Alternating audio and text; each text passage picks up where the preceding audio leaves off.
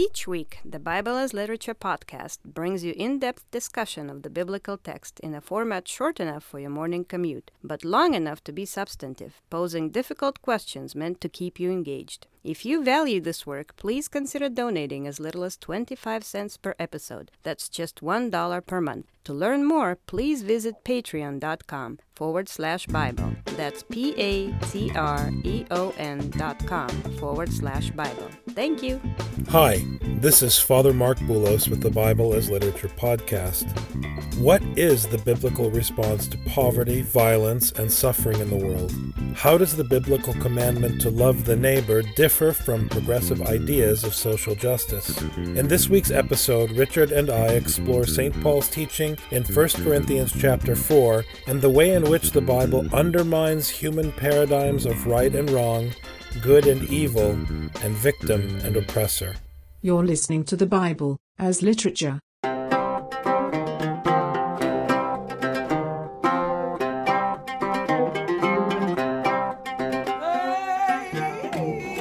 Hi, this is Father Mark Boulos. And this is Dr. Richard Benton. And you are listening to episode 31 of the Bible as Literature podcast. Richard and I have been talking a lot lately about the question of social justice. It raises questions for us about the difference between secular ideology and secular notions of justice, which everyone, irrespective of their tradition or their belief or their lack of belief, can sign on to. I mean, you hear it all the time. People will say, well, I know what the Bible says. It says we're supposed to be nice to each other. So why do I need the Bible? What's the big deal? Why do I need to go and hear a sermon when I know what I should be doing? And I think of secular notions of justice, that's probably true. There's something different happening in the Bible, though. What's going on, Dr. Well, Benton? so the notion of social justice makes a lot of assumptions right off the bat. And one is the category of who is rich and who is poor, who is fortunate and who is unfortunate, who is blessed and who is a victim. It starts off with these basic categories. And when we come from a scriptural point of view, we always have to be suspect of these categories. We've talked in the past who is good, who is bad, who's a Jew, who's a Gentile, all these things. We know that the Bible disrupts these categories of people when we approach the Bible. And you hear this expression, you hear it in Deuteronomy, you hear it in Paul's letters, you hear it elsewhere. God shows no partiality. Men should therefore show no partiality. And I think it's easy for us in a Western judicial context to say that what that means is that you should be fair. But again, fairness is very much a concept that is at home within the framework of social justice ideology. But it's not at home in the scriptural teaching. I mean, in order to say, when you look at a problem in the world, I mean, take ISIS, for example. We've heard a lot about the terrible genocide that's being committed in Iraq now that Saddam is no longer in place, the country is in chaos. And you hear about the terrible violence committed against minority communities. When Western journalism looks at what's happening in Iraq, it looks at it in very clear terms, in black and white terms. Good versus evil, oppressed versus the oppressor, and so forth. But Scripture doesn't work that way. If you go back to the Older Testament, you have numerous examples where Israel is in a position of weakness, is being attacked by a foreign army, and not only does God not save you, but he tells you that I'm sending your enemy, and he says that your enemy is coming because essentially you deserve it. You brought it on yourself, and now I'm punishing you. Within the framework of social justice ideology, this would be classically referred to as blaming the victim. But Scripture blames the victim often. In other words, what I'm saying is that this Pauline expression, which he takes from Deuteronomy, that God shows no partiality, is another way of saying God judges everyone. God is critical of everyone across the board. I mean, it's reflected again and again in the teaching. Another example that I usually will bring out is the Sermon on the Mount. The Sermon on the Mount destroys the concepts of good and evil that we see, religious and non-religious. In chapter 5, when you pray, you're supposed to pray where no one can see you. When you fast, you're supposed to make yourself look like you're not fasting. So if you're praying and fasting and no one can tell, how does someone tell the difference between who is the correct Christian, according to chapter 5 of Matthew, and who is the non-believer? And this is why in 1 Corinthians chapter 4, which we talked about on Sunday, in the opening part of the chapter, Paul says that he doesn't answer to human beings, and so therefore gives no regard to the judgment of human beings. Because when the human master or the victim, whoever it happens to be, the actor, when they look at the world, when they look at Iraq, they, on the basis of what they can see, make judgments about who is right, who is wrong, what is actually happening. And then, as they do in every war, someone does a post on Facebook about how babies are being killed. It inflames emotions, and then people are even more emboldened in their judgment. When in fact, they're looking at it from a human vantage point. They are not in a position to judge. Scripture is in a position to judge, and Scripture puts pressure on the victim in Iraq as much as the oppressor. In chapter 4 of 1 Corinthians, it's very interesting the way that Paul undermines the victim mentality that the social justice movement tends to lift up. If something happens in the world today, the journalist will look at that and will inflame, even without intending to, or without realizing it because they feel so justified and so righteous in their judgment, will inflame people's anger against the one that they judge to be the oppressor. And at the same time, will coddle and protect the victim. Now, if you coddle and protect the victim, for example, in the Israeli-Palestinian conflict, you've got a huge problem because both sides consider themselves victims. Now, we understand that at different points in history, there have been significant material differences in the level of victimhood. Right now, Israel has the upper hand, but the Jewish people did not have the upper hand with the Nazis. And at one point, the Germans would have been the butt of the joke in Western Europe, which is what produced the socialist movement under Hitler in the first place, a desire to fight back because you felt as though you were the victim. Right? So you have this cycle of the victim becoming the oppressor, and then the oppressor being put down, the oppressor reasserting themselves, and it goes on and on right. and on. It goes nowhere. And the interesting thing is that Paul says, you judge me, and I consider this a small thing, because I don't even judge myself. I don't think I did anything wrong. I don't think I'm guilty. But that doesn't mean I'm not guilty. It means I'm not going to worry about it. I'm going to do the best I can at preaching the gospel. At preaching the gospel, exactly. And bearing witness to the gospel. Now, Paul is judged by the world in chapter 4. He disregards it. He doesn't count it as a credit to him that he's judged, but he doesn't count it against himself that he's judged. Like Jesus before Pontius Pilate, he doesn't answer to Pontius Pilate. But here's the interesting thing for this discussion.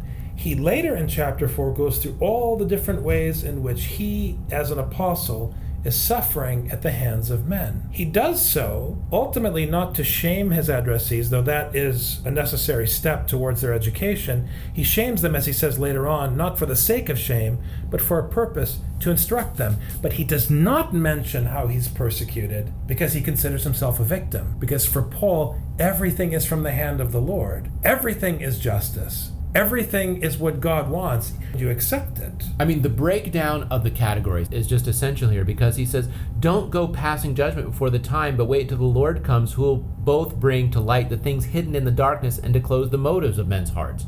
So the thing is, you can't judge because you don't know the whole story. And you can't say, poor Paul. You can't say, nasty Paul. You can't tell. You don't get to say because you just don't know. You don't know who's praying in the closet or who's just not praying. You don't know the difference. You don't know the whole story. And this is what Paul is trying to get across. You don't know the story. You don't know what's going on. You're functioning according to these categories that make the assumption that you know good and evil and that you know the hearts of human beings. You can't know. Exactly. Now, this completely breaks down the way we function because you could say, are you saying then that we can't say that ISIS is evil? This is what it's saying. It's not saying it's evil. He's saying you can't tell. This completely undermines the way that we function. Well, we know that there is evil in the world. We know there are evil people in the world. We know there are evil actions in the world. Do we? Because this is what Paul is breaking down. He's saying you don't know. All you know is the bread that is being fed to you through the teaching of Jesus Christ. That's what you know. And you know that that bread is written, and you know that you have a commission, in his case as an apostle, to share that bread with as many people as possible. The value of that bread is not linked to the value of Paul. The bread has a value, a life-giving value in and of itself. His job is to raise to share it with as many people as possible, and then to stand with those with whom he shared it on the day of judgment when everyone will answer to the Lord, who will measure their deeds in life. But again, the key is that Paul won't judge to the extent that he won't even count himself a victim or a martyr for his suffering for the sake of the gospel. It's very powerful. Now, you can make the logical leap that if Paul is saying, imitate my acceptance that everything is the judgment of the Lord, and that neither my successes nor my failures are a credit to me or detract from me. It's all in the hand of the Lord. You have only to strive, to share, and to live the gospel, and to be judged by the Lord on the last day. If you accept that, the victim mentality breaks down. I think that Paul is applying the prophetic teaching to his own apostleship. If I'm being persecuted, as Israel was being persecuted in the Older Testament, it may be because I did something wrong. It may be simply because I'm preaching the gospel. I don't know. All I know is that God is putting me in this position of weakness according to his purpose, and will learn in his time what it means. Now, at the same time, the fact that I happen to be suffering, and you, the person sitting in the pew in church, is going to go home and have a nice meal in an air-conditioned home and then watch the football game. The fact that this chasm exists doesn't make me better than you, but it does give me the opportunity to shame you the way God would shame Egypt or shame Babylon, so that just as I am brought under the judgment of the teaching, so shall you be. Right? It has a didactic function, but it's not a justifying function. Well, because the natural human being coming from the secular notion of social justice is going to say, well, this person is a victim. Oh, look, there's this poor person who is hungry, thirsty, poorly clothed, roughly treated, homeless, toil, work with their own hands, reviled, persecuted. This poor person, who did this to them? Let's go get them. Let's go make that person who did that, let's go make them change. And Paul says, no. Your job is not to go and change the oppressor. You are the man, oh David, if I may jump in and say so, right? You want to find out who's doing this to me. You're the one who's doing this to me. I mean, he doesn't say it explicitly, but it's implied in the shaming. If you want to respond to the suffering of your father in the gospel, respond by ceasing and desisting at your judgments that you are leveling on the world. You are making a judgment when you assume that you are living comfortably and you're having a full life because you are filled with the Spirit and you understand the gospel. This is a profoundly arrogant assumption.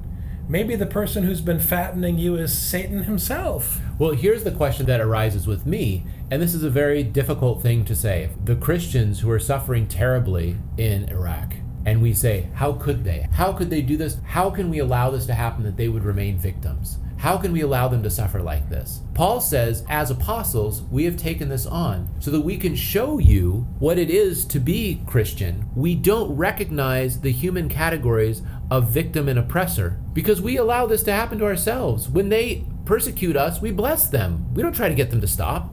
We allow this to happen.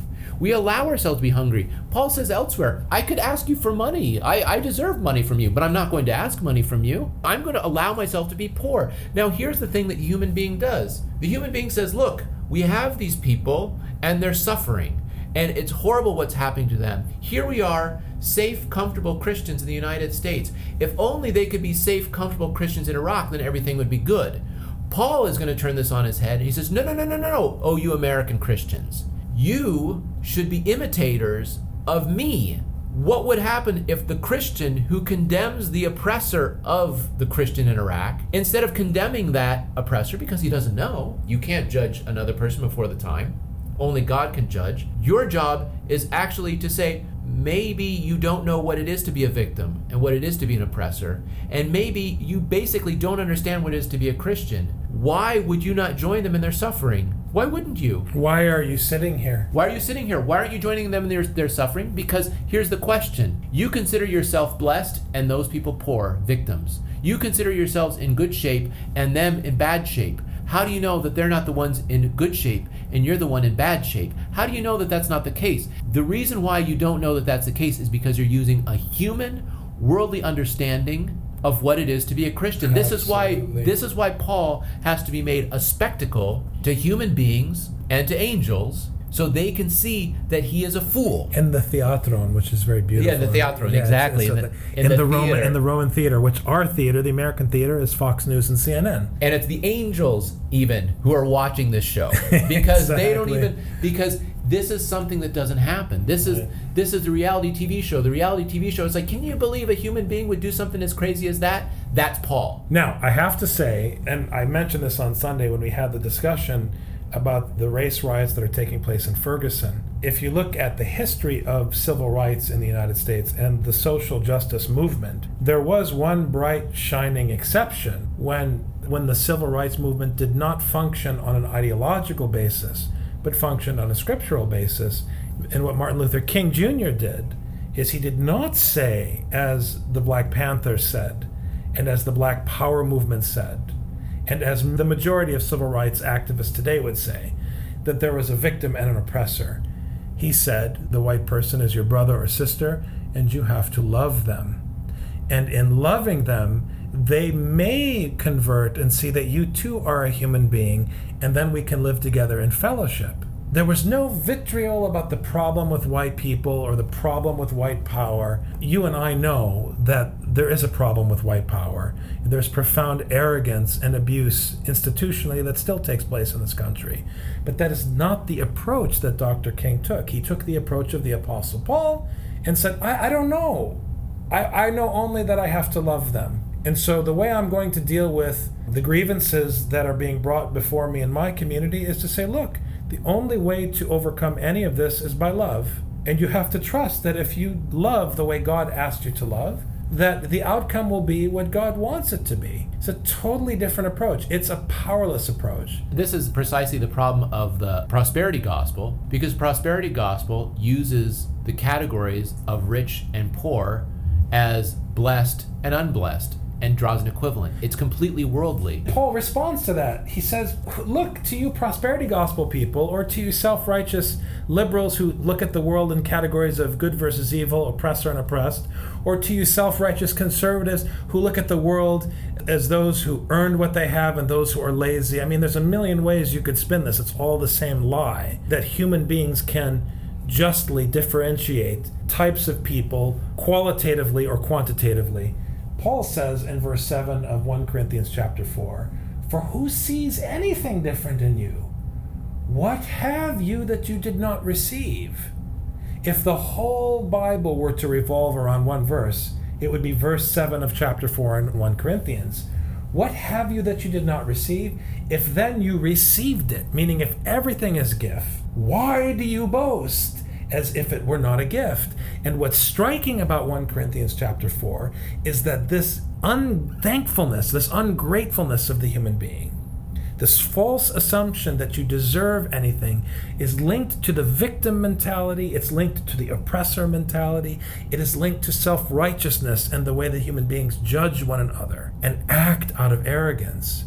It all goes back to the fundamental teaching of the Bible, the heartbeat of Paul's teaching, that everything is according to grace. Everything is grace.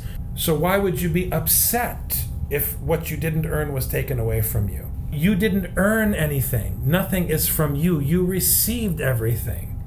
So if that's the case, if an oppressor is taking something away from you, why would you cry as though you're being victimized?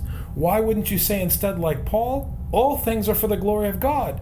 Since God is the one taking away whatever it is I was originally gifted with, he must be doing it for a reason. So I'm going to assume either that it's a judgment against me, but who knows, I'll find out. But anyways, he did it, so let me use it to teach you.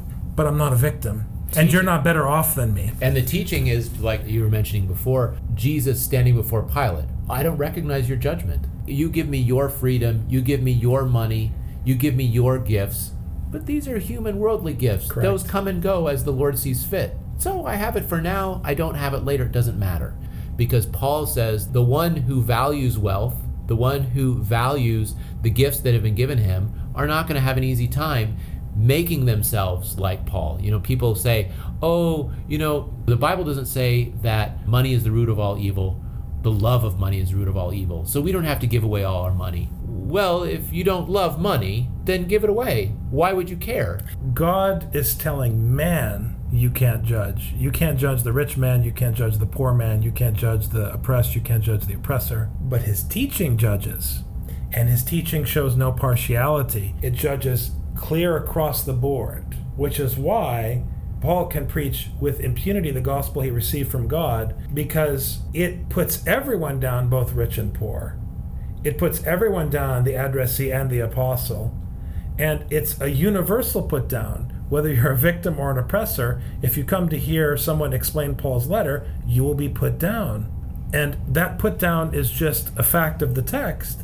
So when the preacher is putting down the entire assembly, he is irrelevant in that process, because anyone who stands up, who's faithful to the reading, is going to end up putting everyone down. If you're hesitating to put everyone down, it's because you've put on your social justice cap and you really want to say that some parishioners aren't as bad as other parishioners. Well, that's a human opinion, and you're exercising judgment before the time. Very interesting, very difficult teaching, but I think essential. Thanks very much for your time this week, Dr. Bell. Thank you very much, Father. Take care.